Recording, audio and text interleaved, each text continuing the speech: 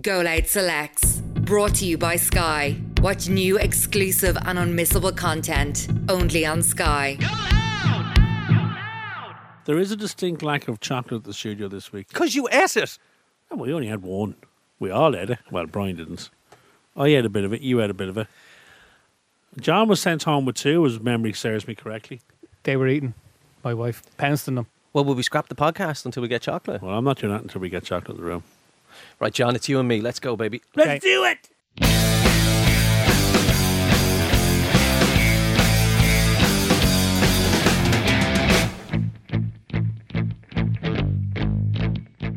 And welcome along to Go Loud Selects with me, Aidan Power, our producer, John, and a chocolate-less, slightly grumpy Simon Delaney. Hello. Hello, Aidan. I'm just imagining now you in your trailer on some movie set. And, you know, there's a big scene to be filmed and there's a cast of thousands and there's a crew of fucking hundreds. Where's Delaney? Where's Delaney's chocolate? He won't come out. Oh, by the way, Go Loud Selects is a Go Loud original. Hey, he might be hungry, but his brain is still working. And it's brought to you by Sky Ireland. Hey, we've ticked all the boxes. Can I talk to you about the craft services on an American film set? I think we have before. Craft as in Craft catering services, craft? yeah. Okay, go Craft on. Services is the name of the people company. Who, they cater all the sets. I'd like to think, hello John, by the way. Hi, I'd John. like to Guys. think on a set in America, it's like a Vegas hotel buffet. Correct. They do a rolling lunch, rolling buffet, hot food all day.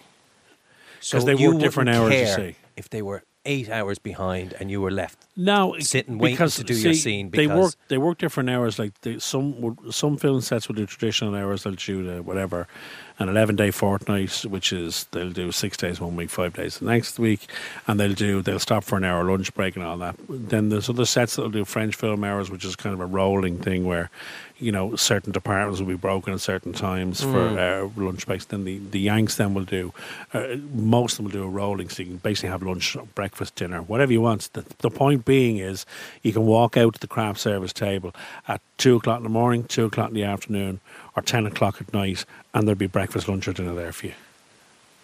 Lovely. Now, very. yeah. Now I'm hungry. Now the new the you. Is it like going on a holiday, like you go on the movie set and you're 12 stone and you come off the movie set and you're 13 Well, listen, stone? there is that thing, like, it's not all gourmet. A lot of it's shite. Right. But any amount of it. And then I was doing a thing in Spain last year, so Spanish catering, obviously, and it was all kind of, it was like fish stews, but they were served in paper cups. Okay, classy. Yeah, classy. And a plastic fork. Yeah. Did a short film here in Ireland last week, and there was Paella in a pint chili glass. in a cup. In a paper cup. Out Deadly. in a freezing field or something. Yeah. Anyway, why are we here? What are we yathering about this week? What are Well, you recommending? I'm excited, and I've just discovered that John is excited because season 2 of a really, really good, fun, daft, but brilliant drama is coming back. I didn't think I'd like it. In fact, I loved it. It is called The Flight Attendant. It's streaming on Sky Max and on Now. Very good. It's all there for you to consume. Kaylee Cuoco. Yeah. Penny from The Big Bang Theory. Thank you, yeah. The most successful TV show in the last 25 years. Yeah, it that is. show alone generated a revenue of $12 billion per year.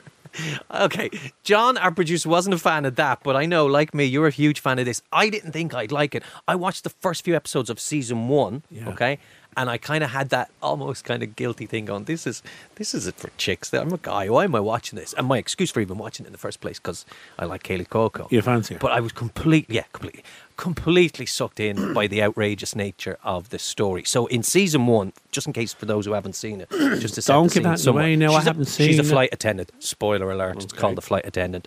She is hard-living, hard-partying, hard-working girl, flying all over the world. But she likes to drink, and she drinks too much to the point where she blacks out. And more often than not, the next day when she's rushing to get back on her flight, she doesn't remember who she met, what she got up to, who she slept with, what she did, that kind of stuff. Okay. And that reaches a point in Bangkok one night where she wakes up beside a fella who's dead. Oh, right. And she doesn't have a clue what happened. Wowzers. Bonus, though, is that somehow from beyond the grave he's able to communicate with her to try and fill in some of the blanks. That's where it begins. And John, it goes off in the most batshit direction ever. It does. It's kind of like a murder mystery where she is forced to kind of clear her own name you're watching her, as you say, she's an alcoholic, she's got all these demons, her background's very messed up. But the stress of watching her, like she is like... It's always at a panic, frenetic pace, isn't it? It's on the edge kind of thing, It's isn't like, don't go into that room where you know all those criminals are and they'll spot you and kill you. And she's like, I'm just going to put on this wig and I'll go in and I'll just have a couple of drinks, I'll figure it out. Yeah. And you're watching it. There's a bang of Charlie's Angels off it. Yeah. Even it's a little bit Bond-esque. It's a contemporary set, like it's set. Yeah. And it's visually stunning. And, you know, some of the scenes are... The way they're shot, it's a repeat scene from different people's point of view. Oh, I love that stuff. Visually, it's cool. The soundtrack is great. So season 1, for me, I absolutely adored. I'm really looking forward to getting stuck into season 2. I did wonder where they would go with the story because they tie up season 1 in a bow. And so you stay with it. You bought into it. All the way through season 1. It was like you're strapped into a roller coaster and you're just holding on. I know it sounds a bit nonsense, but it really does just romp along. Well, what did season 1 end with a hang? No, they completely tie up season 1. So you're going, how do they come back with this? And to give you tell us. A little idea of what's happened, as she's described, she's a hot mess. She's forced to clear and cover her tracks after she woke up beside a course at the start of season 1. We know that. We find Cassie, that's her character, continuing her role as a flight attendant, but she's now an asset for the CIA. What? Really? Johnny, you dying to see this? Let me just add one more thing that might make you interested. Sharon Stone is joining season 2. Oh, she's going to play our mammy. And she's her mother. That's where we're at in life now. Sharon Stone is playing Kaylee Cuoco's ma on telly. Okay. Yeah, I must say as well, Rosie Perez is in the first season. Yeah, and she's she feels she's over the hill, boring life, settled. She's you and Kaylee having all these adventures and thinks, I'm going to get something going here. So she does a little bit of a side game on her own. She gets involved in the Are major... they friends, are they? Yeah, they're colleagues, yeah. Oh, she works for her. But she does this completely independently and just gets involved in this international spy ring and is absolutely out of her depth instantly. It's like, it's daft, but That's it's mental. really well executed. Brilliant. Yeah. It's really Right, good. so that second season of that, is that dropping this week? It's there now. It's there for you on Sky Max and indeed on Now. And, of course, you'll find season 1 there. And you'll really, really enjoy it. Well, I think then, seeing as the two of you are giving it a big thumbs up, I might jump in and then start season 2. I actually only knew him for a day. Like 12 hours, really. It's actually just one evening. But that evening was spent making love twice. There's the infinity pool's actually 3 times. I'm sure you can see yourself out. Yep. So that's there. Go check it out. It's a fun one. I will do that on your recommendation. Now, I will change the tone slightly. Mm-hmm. You know I love my documentaries. Yes. And I'm a big fan of Sky documentaries, which come to us courtesy of HBO, etc. There's one that I came across and I thought, do I have an interest in this? Am I going to be arsed with this? It's called Janine Jansen, Falling for Stradivari. Okay, so first of all, who's Janine Jansen? Janine Jansen is a Dutch violin virtuoso. She is kind of the rock and roll violinist of the moment. But like Vanessa May. Thank you. Yeah, No, yes, but she's the only other female violinist I could name. Well, look, except Janine Jansen is regarded as one of the best violin players in the world. She has played every concert hall and opera house in the world. She's regarded as the one. Right.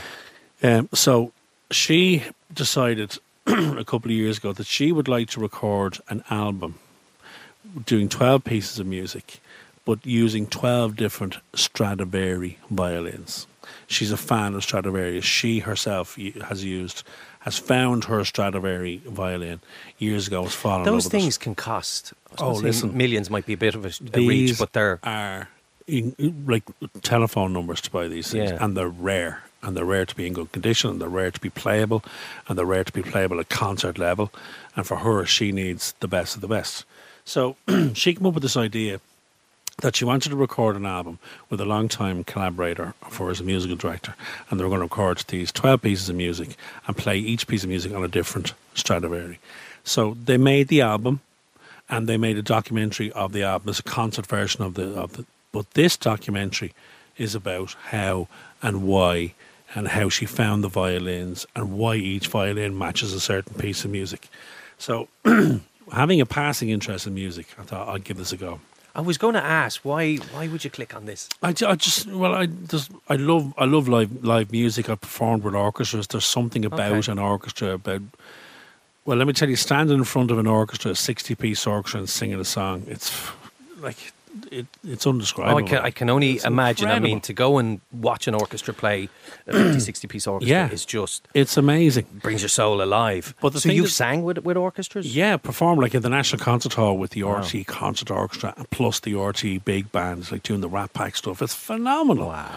And my father was in the Dublin Concert Band years ago, and we used to go to, rehearsals with them on a Sunday morning to North Great Georgia Street. And I remember standing beside Pat Dunleavy, who was the conductor, and him handing me the baton and him standing me up on a crate and waving your arms around on this fucking wall of noise. Like, it's incredible. That's amazing. So I've kind of always been interested in that kind of world.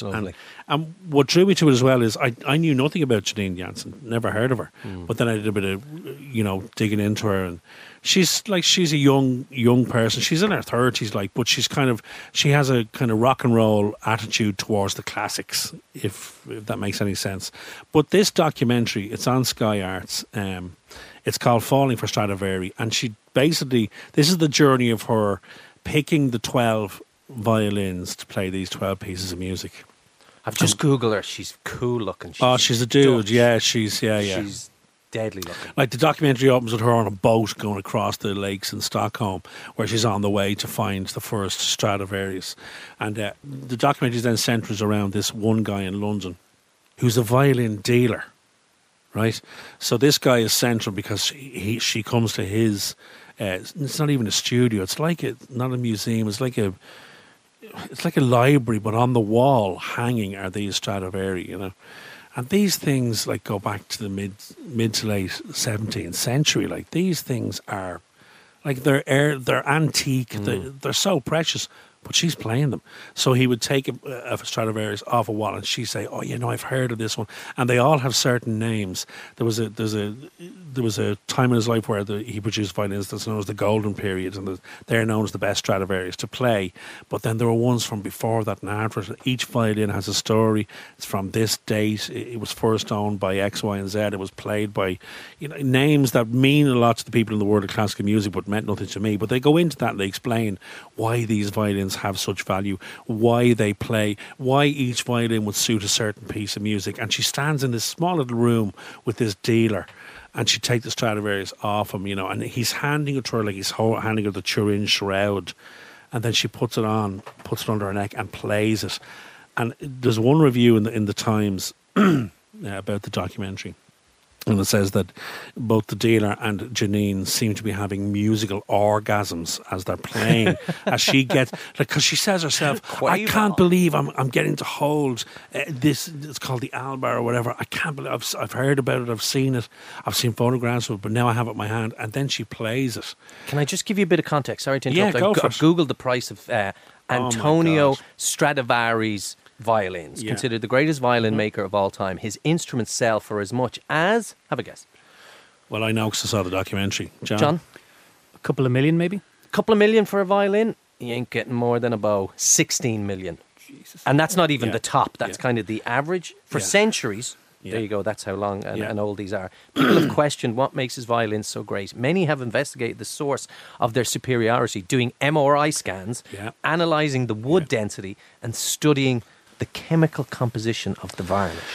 Well, here's one for you, right? There was one Stradivarius called the Allard, which was made in 1715. Like 1715. You'd be afraid to touch it, that it would just break. It's described here in the review.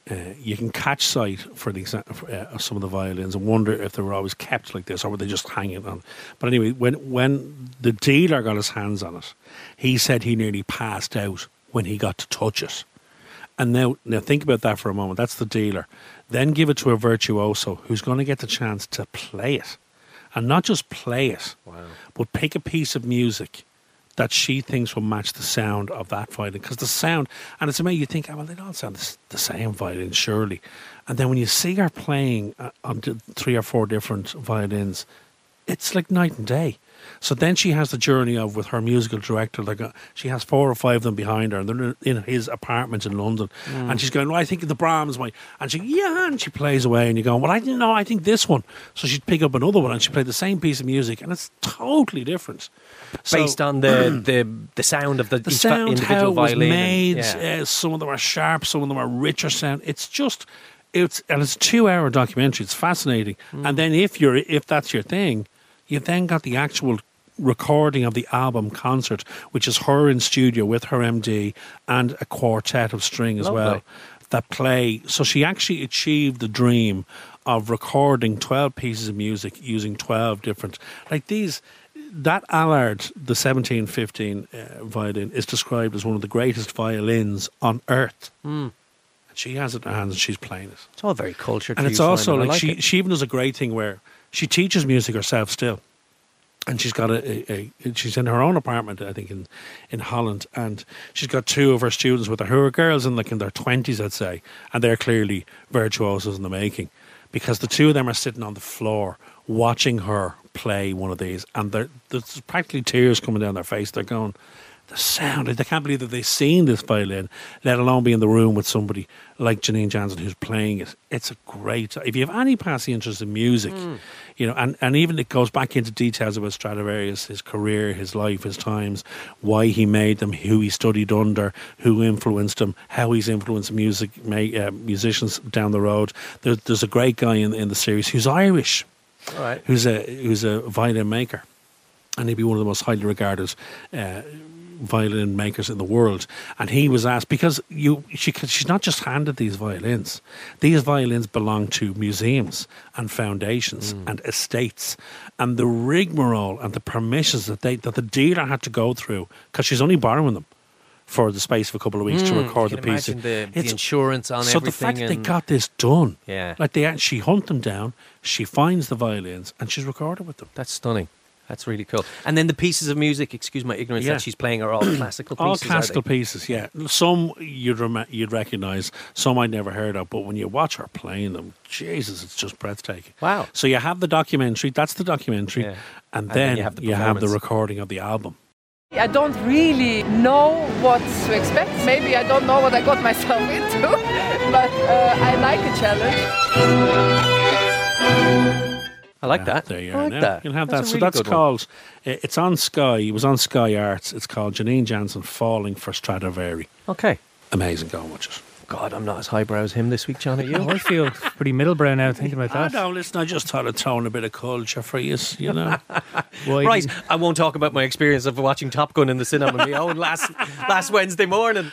Go Loud Selects, brought to you by Sky. Watch new, exclusive and unmissable content only on Sky. Go loud! Go loud! Right, time at last. The time has come to bring someone into the room who actually knows what they're talking about, Ado. You do this every time. Hang on, who am I meant to be looking at for this? It's John, our producer, is it? No. What an introduction. Brian Lloyd, how are you? How you doing? Have you been to the cinema this week, Brian?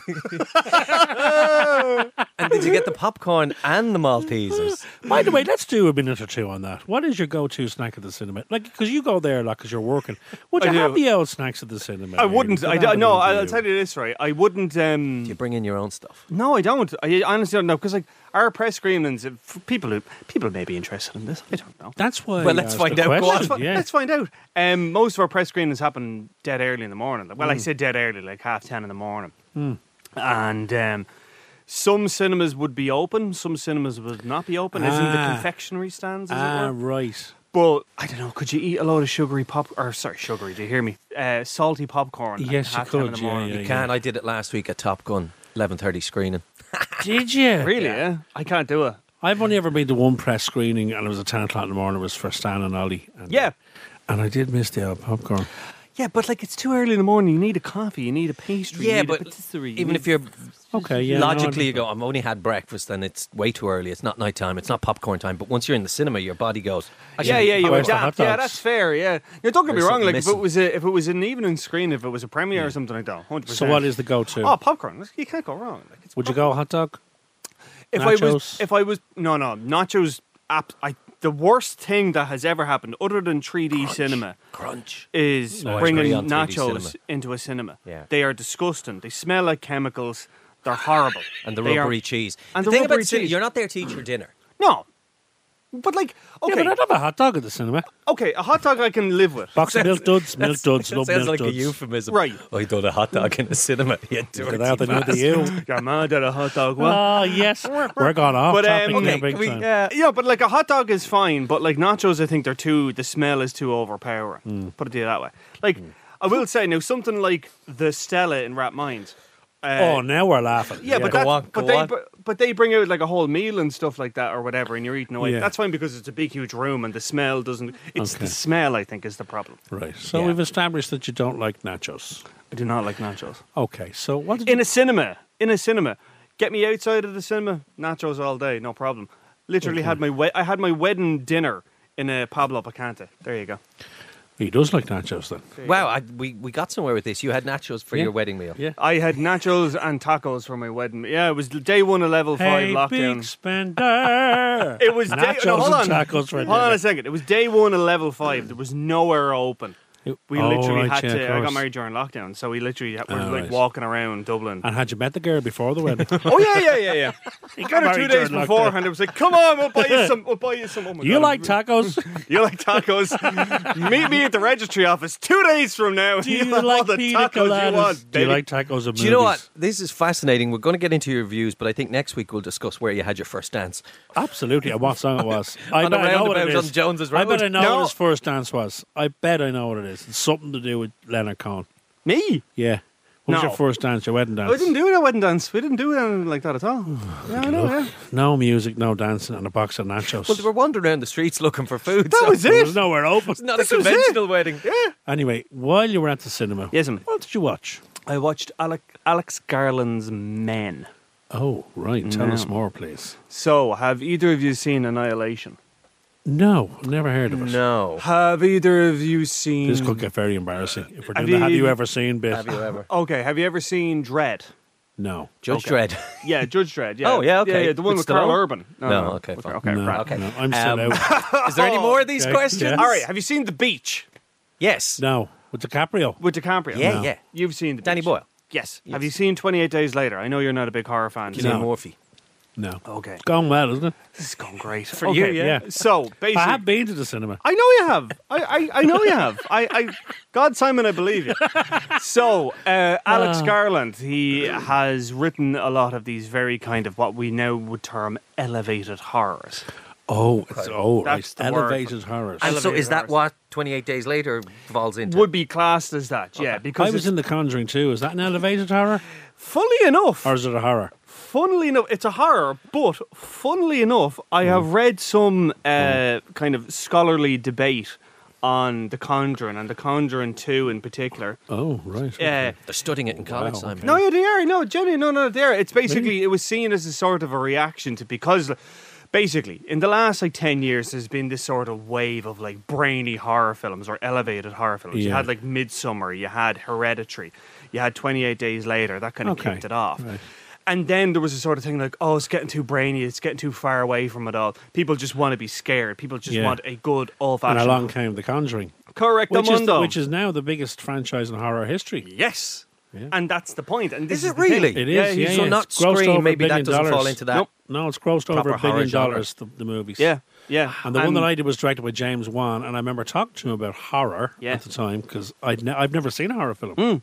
First time I saw a horror film was the night I introduced the Conjuring 2 premiere here in Ireland. So Scared growing the up- shit out of me. I knew it was going to happen. I'm watching myself. The Omen, Poltergeist, No, movies no. like that. No. Too scary. The power of Christ compels you. The power of Christ compels you.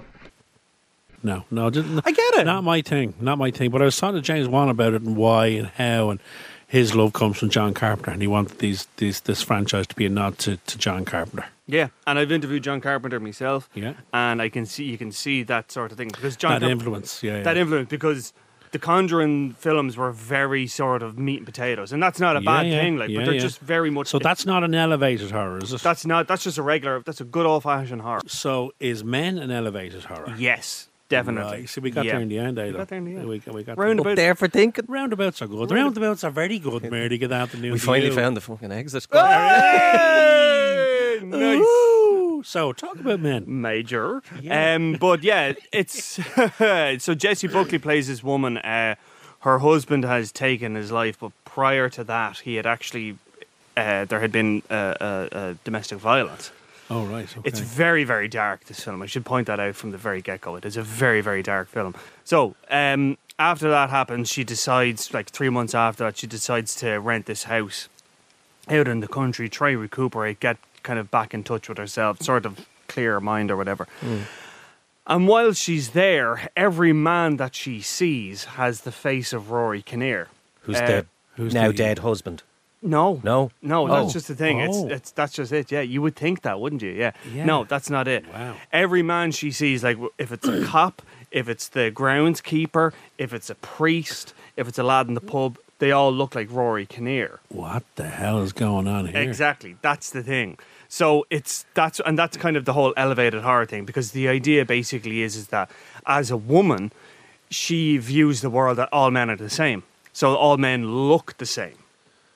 Wow, but he wasn't the husband. He wasn't the husband. It was. He's someone else. He was someone else entirely, and I don't want to ruin it. But right, okay. Put it this way: he comes back into it in the final act, where it goes bananas, and goes into a whole kind of David Cronenberg body horror, just bananas. Okay, because I was going to ask where the horror comes into it. There's obviously a deep psychological element to it, but is it gory horror? It does, that's it. And up until this point, it's all about kind of like the atmosphere and the idea of the men all look the same, and you're like, is she seeing this? Is everyone else seeing this? What's going on here? You're trying to figure it out, and she almost is kind of getting a bit loopy herself, because it's the sort of this pervading atmosphere of dread, and she doesn't know if she's seeing things or not. And there's even one bit in it when she's walking around this church on her own, and there's this little kid, and he's got this little plastic mask on or whatever, and he takes it off, and he has the face of Rory Kinnear,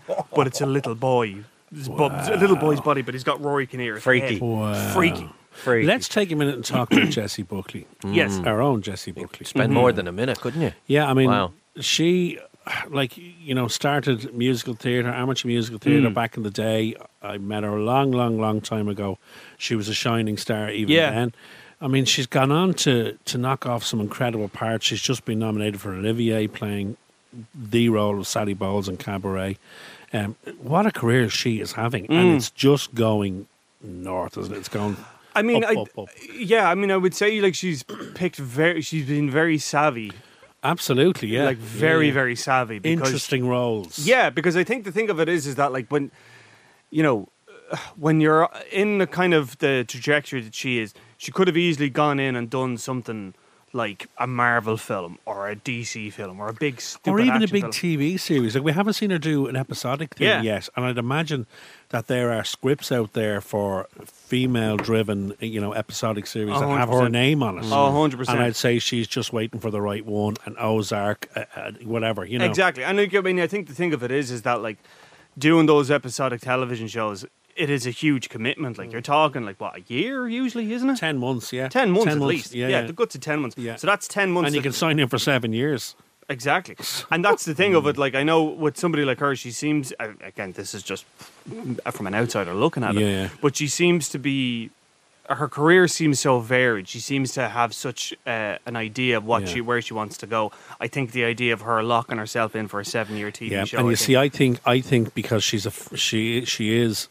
This is going to sound terribly wanky, but she's a proper actor in terms of theatre seems to be her home. You know what I mean? Yeah. She started in theatre. She was on the Andrew Lloyd Webber show. Yeah. Looking for me. That's where I first heard of her. Yeah. She's a phenomenal talent. She's a real. I think this is why she's having the career she's going to having and will continue to have. She's a real what they call triple threat.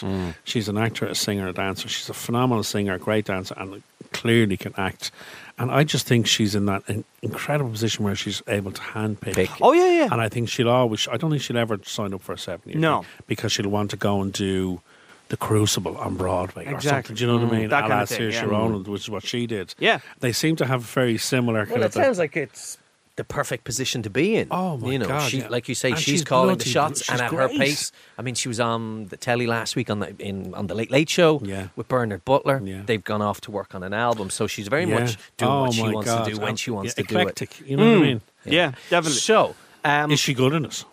She is, but I mean, she's very, very good in it. But I would say it's Rory Kinnear that kind of steals the show in this Wow, because he is literally playing every other role in the film, bar her.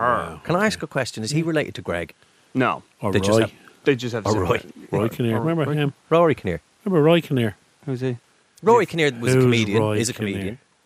Was he a Rory comedian? Kinnear was an impressionist. But Roy Kinnear was an actor who died, fell off a horse. Wait, Roy no. Kinnear, remember Roy Kinnear? No, I remember Rory Kinnear. He was. I tell you what, if you Google Roy Kinnear, look at his face, you'll know him straight away. That's Roy Kinnear on the right. It's his son. They're Correct. They're related. They're father and son. bit of each other. They're father and we got son. there in the end eventually. Yeah. They're father and Rory son. Kinnear, the impressionist, is Keep saying Roy. it, Brian. They're father and son. Right, Rory Kinnear, the impressionist, who was Yeah. king of the impression shows in the 90s, late 80s. Yeah. Roy Kinnear's son. Roy Kinnear was a phenomenal movie actor. What was the big roles that he was in? Roy Kinnear, British actor, known for his roles in Yeah. Algernon. Algernon. In The Beatles' Help. Yeah. Clapper in How I Won the War. Yeah. And Planchette in The Three Musketeers. Yeah. He was born in 1934 and he died in Madrid in Spain in 1980. While he was filming, he fell off a horse, and it wasn't that was around the same time that Christopher Reeve fell off a horse, and there was a whole thing about it. He died. Will I give you a few more lines on Oh, it? yeah, sure, go on. He fell How off the we horse got during here. the making of The Return of There the you Musketeers in Toledo, Spain, and There he you go. sustained a broken pelvis and internal bleeding. Yeah. Taken to a hospital in Madrid, but died the next day from a heart attack brought on by his injuries. There you go. And Jesus. he was in Charlie and the Chocolate Factory. Correct. Yes, he was. He played the dad. Farouk's Yes. dad. Farouk's dad. in Correct. Charlie the Chocolate Factory. That's it. I just So saw him his there. son is Right. Rory Kinnear, who went Who's- on to be.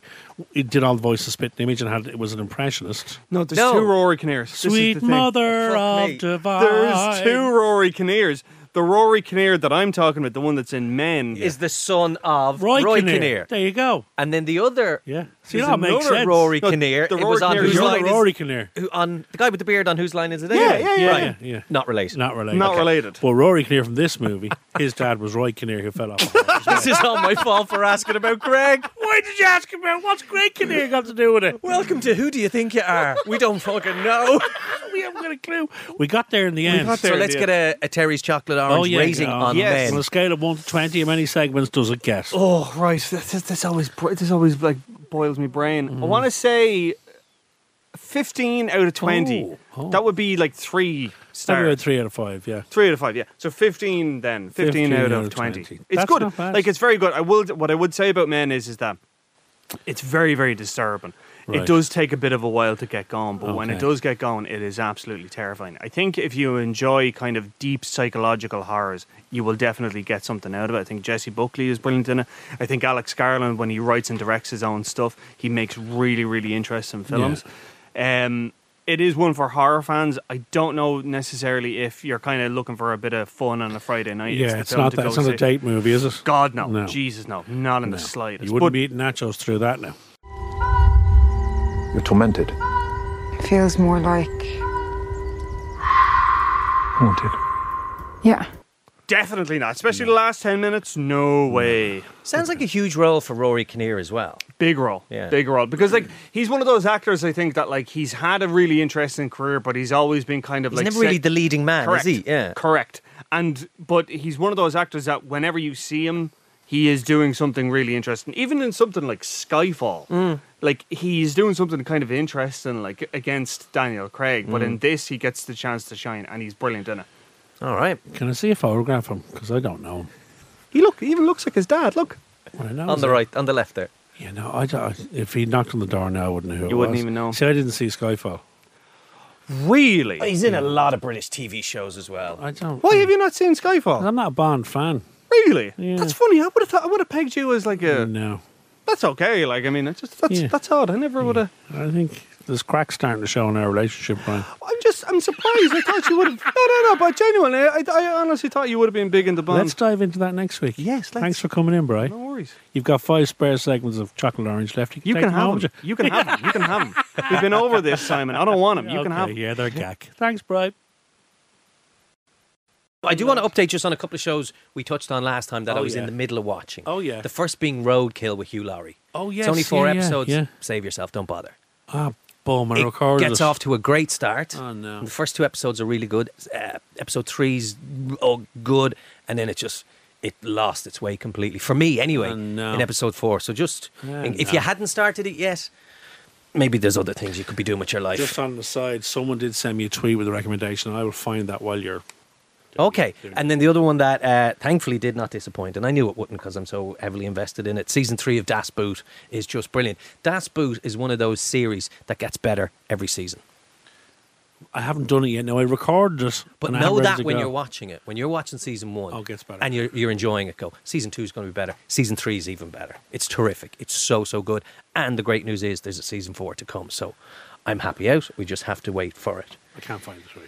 Now, with that said, my recommendation is a show that's been mentioned once or twice on this podcast, but we have yet to review it, I think, and that is 10%. Oh, yeah. Yes. I haven't watched it. It's now, okay, so 10% Yeah. is a remake of a French show called... Call My Agent. Which you have watched. Yes. Okay. Netflix, yeah, amazing. So people might be going, well, why have they remade it? And there's 5 seasons. In an English language version, yeah. Well, there's only 1 season of 10%, which is apparently in the acting business what your agent charges, which to me is very fucking cheap. It is, yeah. It's not 10%, but anyway. Oh, never. So they've decided to reboot it with an all-English cast as opposed to it being French, with French actors and in French. So tell us about the show, first of all. It's set in an agency. Okay, so it's set in an acting agency called Nightingale Heart, who are one of the top acting agencies in London. Okay. And when I first started watching it, one of the opening scenes is of the exterior of their offices, the trendy offices in London. I was like, that looks very familiar. And then I realised I worked next door to the building at Nickelodeon, the kids channel, for a number of years back in the early 90s. So that was just a nice familiarity for me. So it stars Jack Davenport, who is a terribly funny English actor. A guy, the minute I saw him, I was like, I know you, but I couldn't place where I knew him from. Yes, Pirates of the Caribbean. Yeah. Also, if you'd watched The Morning Show with Jennifer Aniston, he had a recurring role in that. Yeah. Also stars, what's her name? God, sorry. Also stars wonderful actress Maggie Steed, who's been on television and stage, and indeed in movies in the UK for many, many years. Yeah. So both their characters, Jack Davenport's and Maggie's, they are the owners of the agency. It being Nightingale they're on one partners, side, they're partners. Yeah, there is another, but he disappears out of it fairly early doors. For anyone who has seen Call My Agent, a lot of this will be very familiar because a lot of the characters and a lot of the storylines are very similar to the French show, not verbatim, but there's I believe a lot of similarities to it. So I think if you've not seen the French one, you may enjoy this more because it will be somewhat less predictable. But the fact that the original's done 4 seasons now, if not 5, I mean, shows you how big the show was. And I would expect this will come back because I think it was good enough and it has been successful enough as a streaming show that it certainly will come back. It's the trials and tribulations, for lack of a better phrase, of the workings of a It's how the agents have to look after the nightmares that are their actors because they're causing all kinds of shit in various different ways, shapes and forms on sets. Some of them won't go to set. Some of them have rows with directors. Some of them have to be convinced to play roles. It's also what I found fascinating about the French series, and I hope it comes through in the English version, is that it shows how the agents became the agents. There's a new agent who comes in and she starts off as a an assistant. And it's her path to become an agent then. And she has her own connection to the agency. Correct. That doesn't become clear. So it is a lift then from the French. Do you know what it is? I thought it's a soap opera. Yeah, it's a soap opera. Yeah, so it's an ensemble cast. I've named 2 of them, but there's at least 4 or 5 others, main characters in the agency. Absolutely. And so it's the day-to-day. And their relationships between the agents. Exactly. And it's there's also love affairs. And the fucking agents stepping over each other for clients. And there's agents backstabbing. Yeah. Maybe, in fact, if anything, this show is a little bit too nice as to how the world of show business, acting, television agents work. They're far more ruthless in real life than this, and I know that. Well, here's one for you off a spin-off of that. There's a great movie from the mid-90s called Swimming with Sharks. Right. Have you heard of that? Kevin Spacey. Kevin Spacey and... Benicio del Toro, I think, is in it as well. Okay. Benicio del Toro, is in it. And the young Frank guy, Wally. he's unreal. And it's set in an agency in LA, and it's about, it describes the business, because I've often said that it is like swimming with sharks, this game. And it's dark. It is dark. But it's a brilliant movie. Yeah, this doesn't really explore the dark side. There's a bit of, double crossing and a bit of sinister activities as agents are absolutely rivaling against each other for their clients. What I've yet to mention, and this is one of the real strengths of the show, is in each episode you have a real actor appearing as themselves. Absolutely, yeah. And sending themselves up with all their which is brilliant. peccadillos and insecurities as actors. So Helena Bonham Carter has a really good role in one of the episodes. David Harwood, towards the end of the series, Emmett appears. J. Scanlon's there. Emmett Scanlon has a brilliant, and it's the first time I've seen Emmett Scanlon in a role where he's not trying to kill you. He's not a psycho going, what? I'll kill you, bud. He plays this quite eccentric, flowery director in it. He's very good. David Harwood appears at the end, and he's potentially touted as the next James Bond. But he's got lost in a previous film where he was playing a taxi driver, and he can't separate very good, fact and fiction, and he's now a taxi driver in real life, and that's very all he good, wants to do. And they're convincing him, no, you could be Bond, and he's like, no, I want to drive a black cab, and so on and so forth. It's just a real fun show. It bounces along. There's a heart to it, and it's kind of sweet. There's a nice couple of storylines in it. Like there is. It's nice. It's really that will keep you watching. Absolutely. So when it ended, I was like, oh shit! When's the next season? Be back. Yeah, be back. I'm really into it. There's some really. So where's that available? So that's on Netflix at the moment. Okay, cool. It's a fun show. It suits the time of the year with the weather being a bit nicer. It's called 10%. Check it out. Not sure how to put this, but I'm actually an agent. An agent? Yeah. What, like a secret agent? No, like an agent. Wait, sorry, were you following me? No, I was just behind a tree. Now, what I do want to ask you, Simon and John, I want to play a little quiz with you, all right? Oh. Brief quiz. Because in the show, they're often visiting movie sets. Yeah. And you have the first AD there, and he's shouting out certain lingo and movie speak and terms. So I picked out some phrases that are common on movie sets. Movie terminology. Movie jargon, okay? And you have to tell me what they are. Yeah. And I'm going to, John, you guess first, because Simon might know some of these, okay? So if you like that, so here we go, lads. Here you go. The first one is 10 to 1. What does that mean on a set? 10 to 1. It's the ratio of pay for the director to the some of the staff. Ooh, way off the mark. Very political. Simon, when someone 10 to 1. Where's Simon? Where's Simon? Where's Simon? It means you're gone for a piss. 10 to 1. Yeah, or taking two, as they call it. Correct. The AD usually uses this term instead of saying the cast or crew member is in the, and I quote, jacks. honey wagon, a very sexy term for the jacks. Yeah, so he's taking two, or it's 10 to 1. Yeah. Taking two, 10 to 1. Yeah. Banana on a movie set. I mean, that's so obvious. Snack time? No, a banana, I think, is a mark that you stand on. It's also known as a sausage. Close, but not correct. No? When walking through a scene, you'll do a slight curve rather than a straight path. Oh, banana, like a banana. Okay, yeah, okay. You can do a right banana, or you can do a left banana. Yeah. And it helps the camera department get the shot they need rather than resetting. There's also another term for what would be a shorter banana, i.e. a shorter curved walk, and that is a cashew. I've never heard that before in my life on a set. No. Not on your sets that they shout these. Okay, last one. This is my... Actually, no. Two more. Yeah. Second last one. The martini. Oh, yeah. That is they call martini on the set? reference for an actor who has maybe a drinking problem? No, they'll say this setup is the martini setup. Okay. I mean, it's the last setup of the day. Yes, the last shot of the day, meaning the last shot in the glass, and the glass being the martini. The lens. These are very elegant terms, I must say. Yeah. Well, I've saved the most elegant for last. What is, on a movie set, a four-banger? A four-banger? Four-banger. I don't know. Keep it clean. An ensemble cast, maybe, or a four-banger. Is it? I don't know. No idea. No, I just ring a bell. Where's Simon? He's in his four-banger.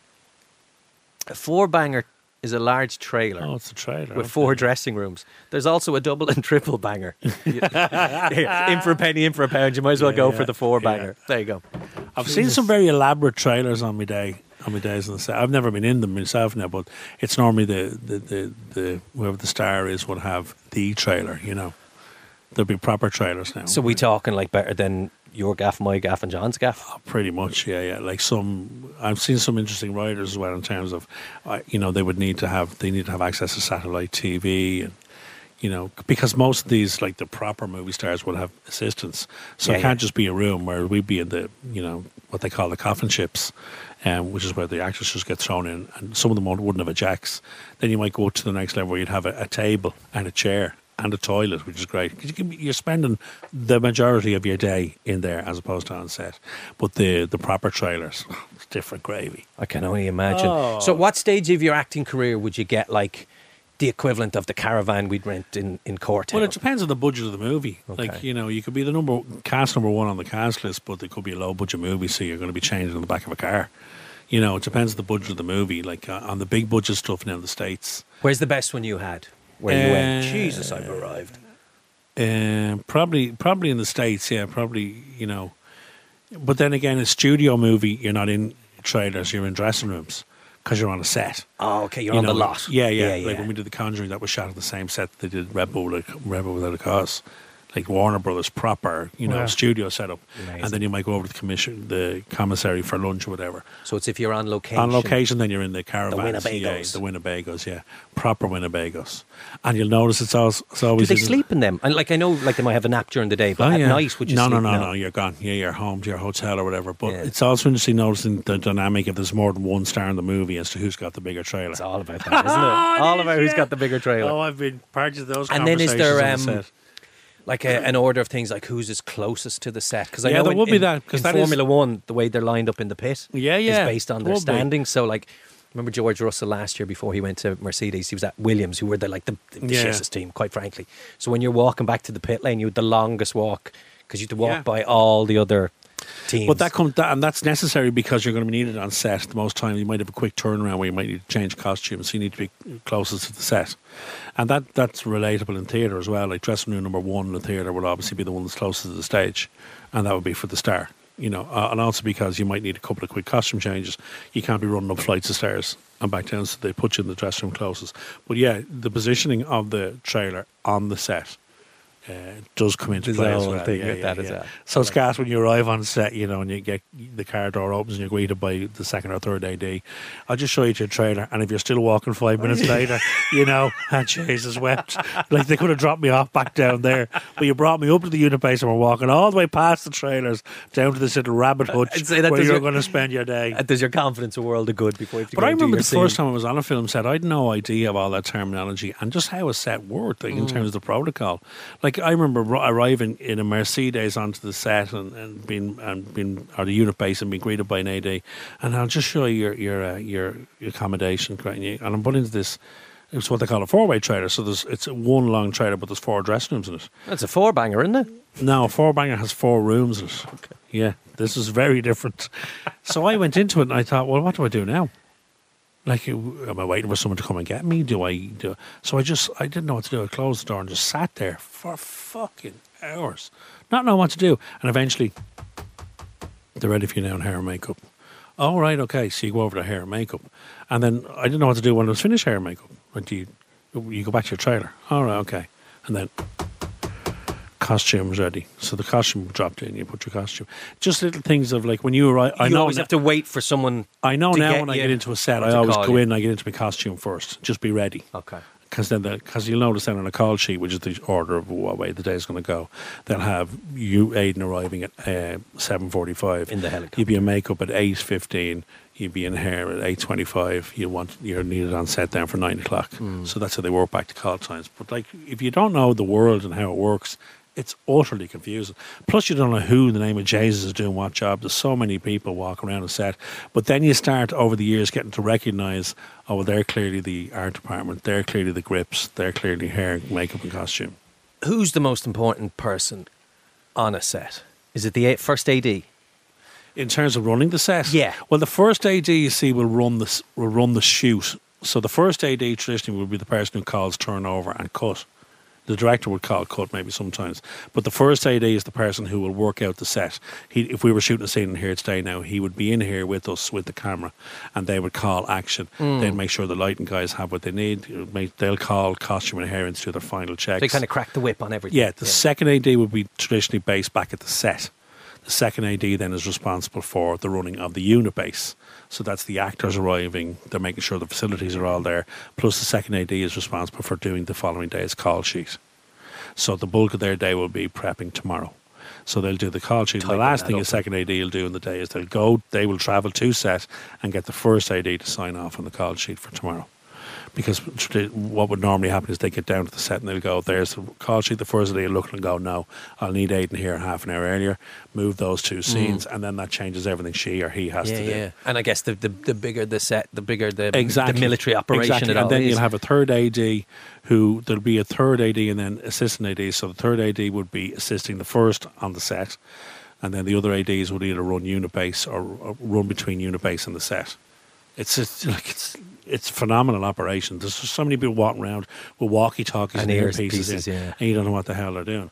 Because the camera guys, the grip teams, like the camera guys, the LX guys, they'll all have earpieces in because the director of photography will be on set and he's setting up a scene, and here he'll say, I need a 5K or 2K light out there. That gets relayed out to the lighting team. They have to rig that. It's a phenomenal operation. But as I say, as an actor dropping into it, you're going, what the fuck is this? Yeah. Not a clue how to do, what to do, how to behave, who am I listening to here? What's the voice? Yeah. But you very quickly learn that a first AD will be the person who's on it. Yeah, there you go to if you don't know where you're meant to be and what you're doing. That was interesting. I want you off the fucking set, you prick! I'm sorry. No, don't just be sorry. Think for one fucking second. The fuck are you doing? Are you professional or not? When I try and be sincere, I've often been accused of this in the past. I'm usually told that I seem very insincere. No. That sounded very sincere. No, I'm genuinely interested. I'd love to come to a movie set with you someday. I'll bring you on the next one.